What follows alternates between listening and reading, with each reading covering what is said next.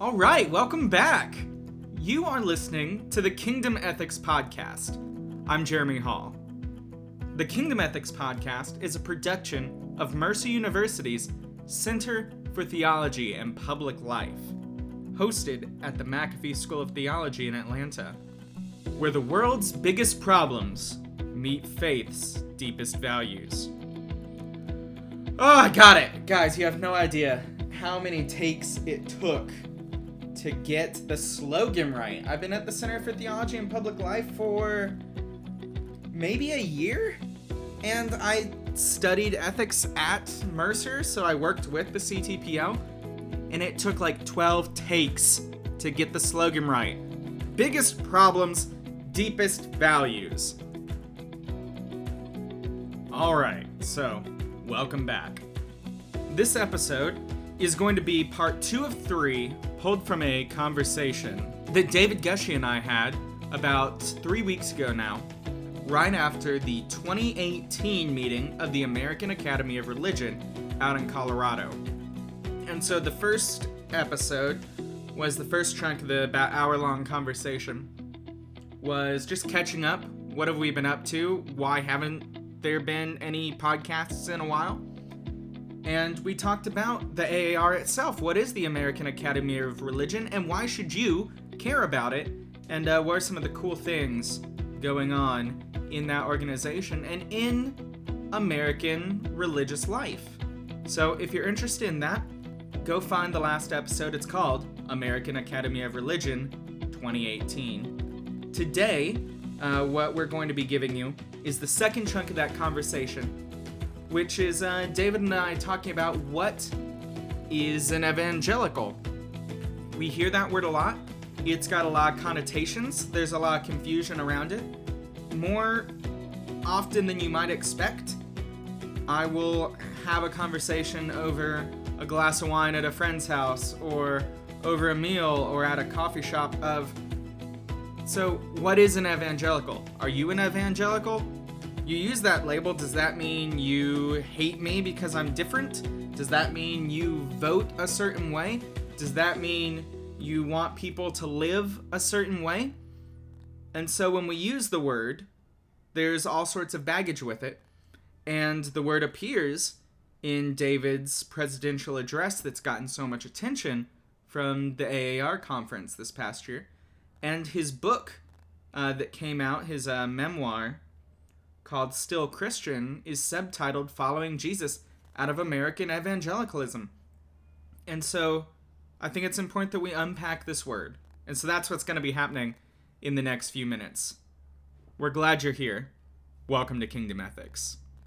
So here we go. We're jumping right in. And that was the fourth session. You get to do your own presidential address.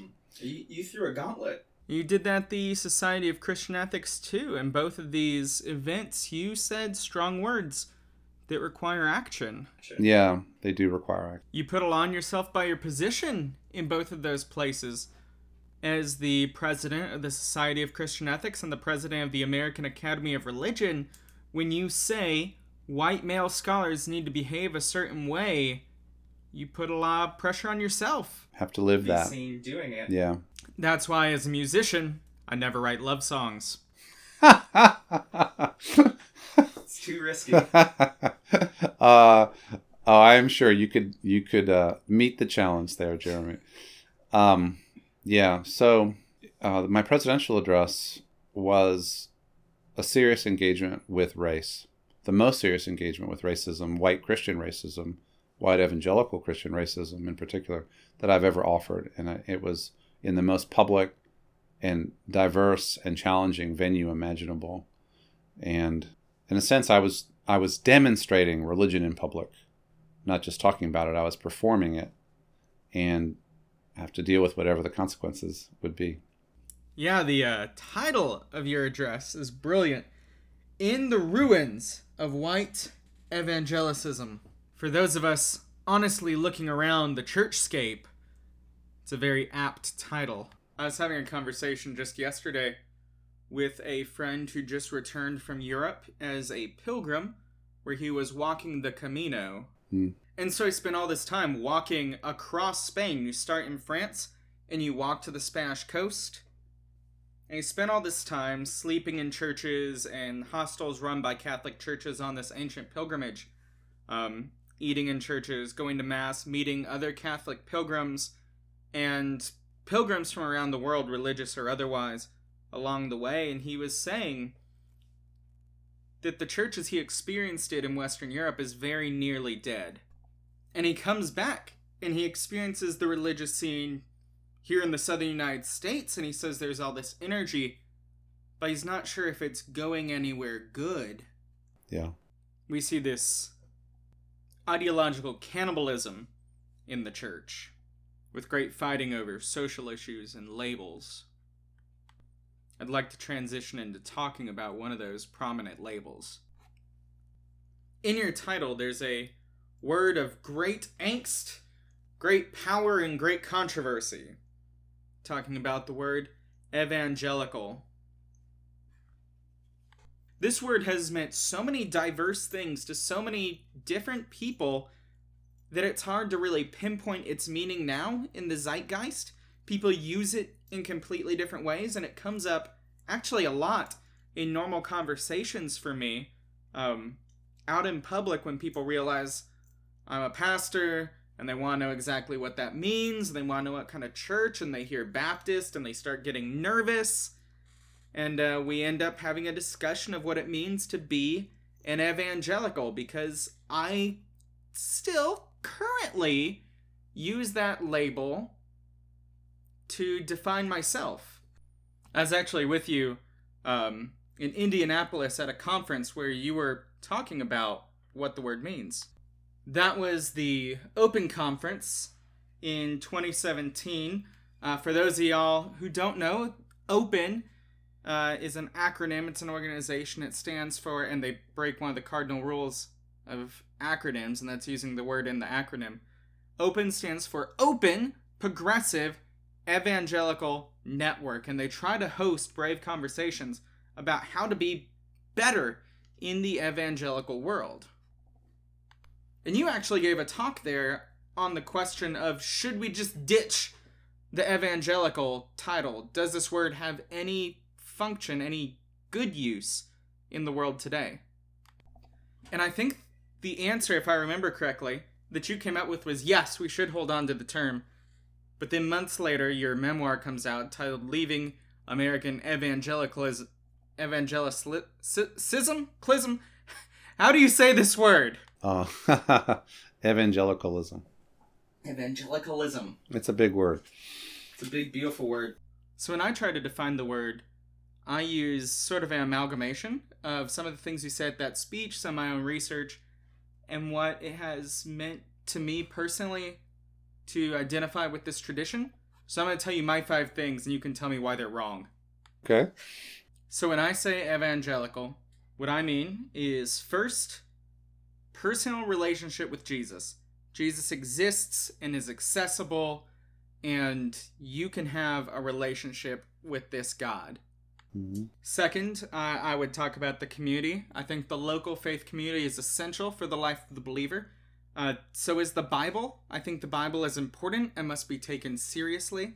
I believe that sin is important and must be taken seriously and dealt with. And I believe that piety, whatever that means to the individual, is important. That Christians should be striving to develop a spiritual life.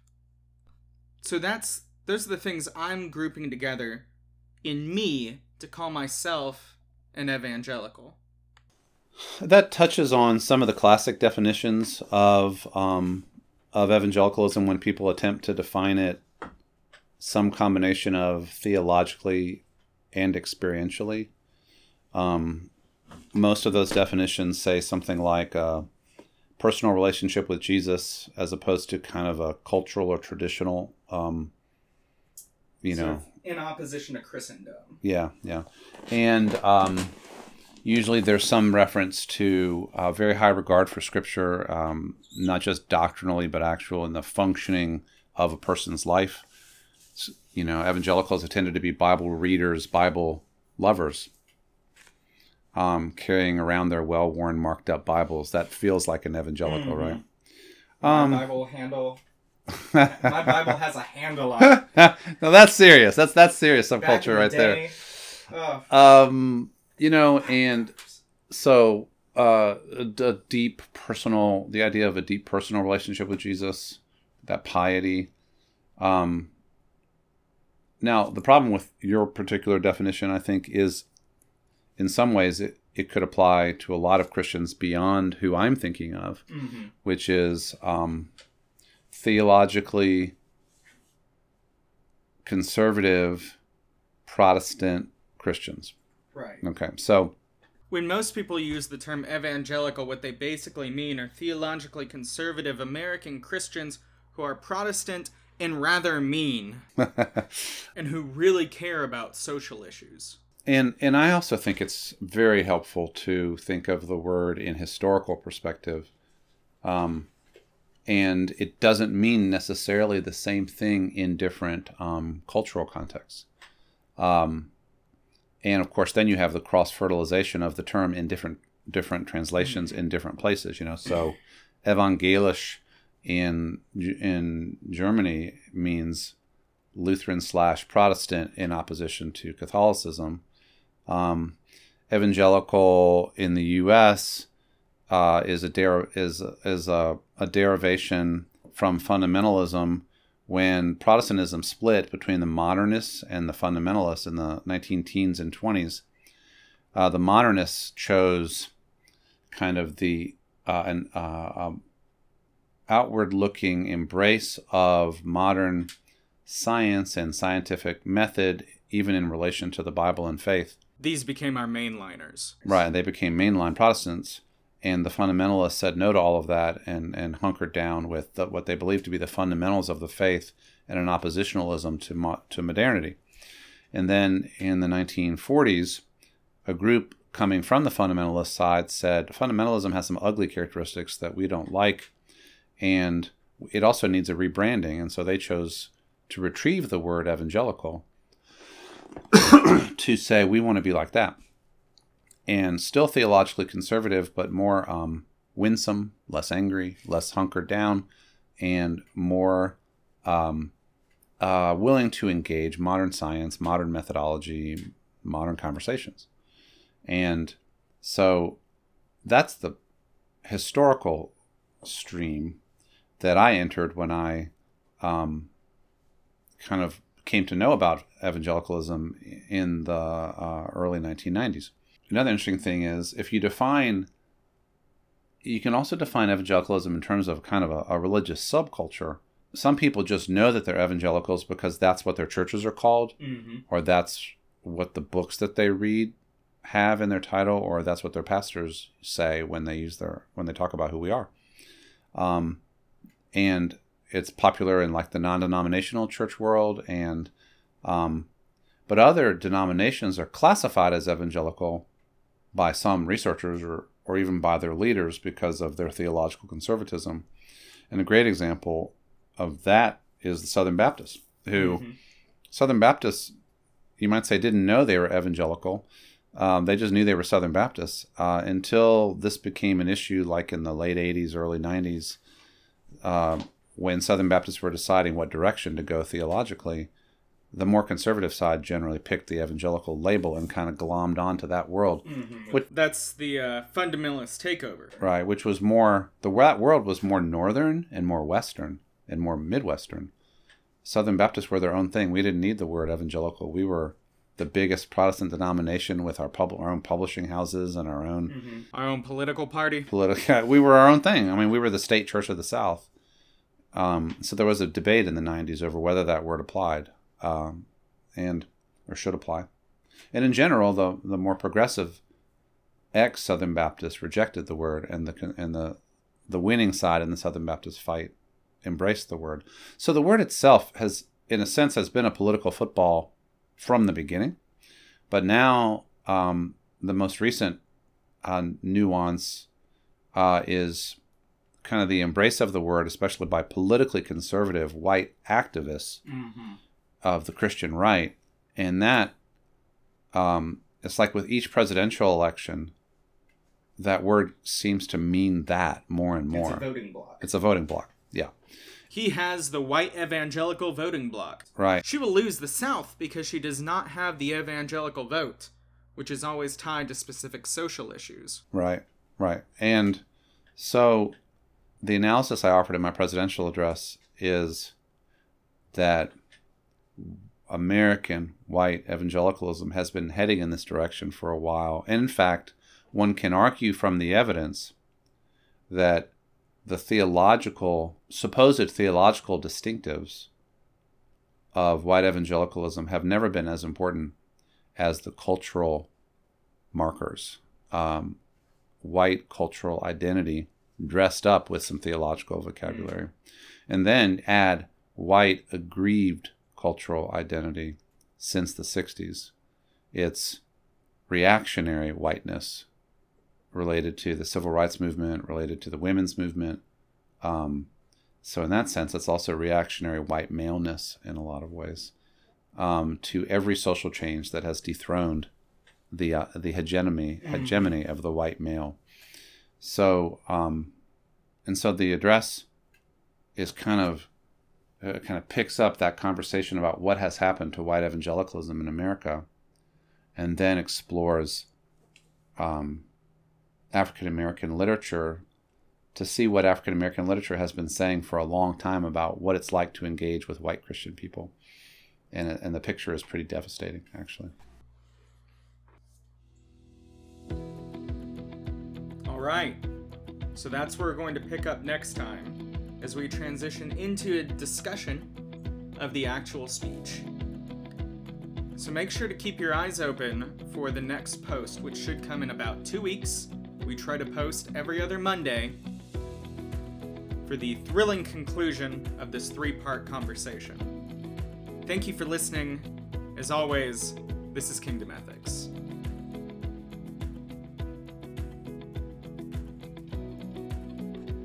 The Center for Theology and Public Life, where the world's biggest problems meet faith's deepest answers. No! The Center for Theology and Public Life, where the world's hardest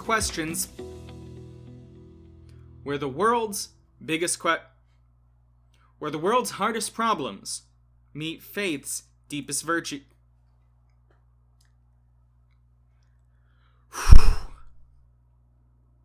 Kingdom Ethics is a production of the Center for Theology and Public Life at Mercer University, where the world's hardest problems meet faith's deepest values. Got it! Ha! That should not have been that difficult.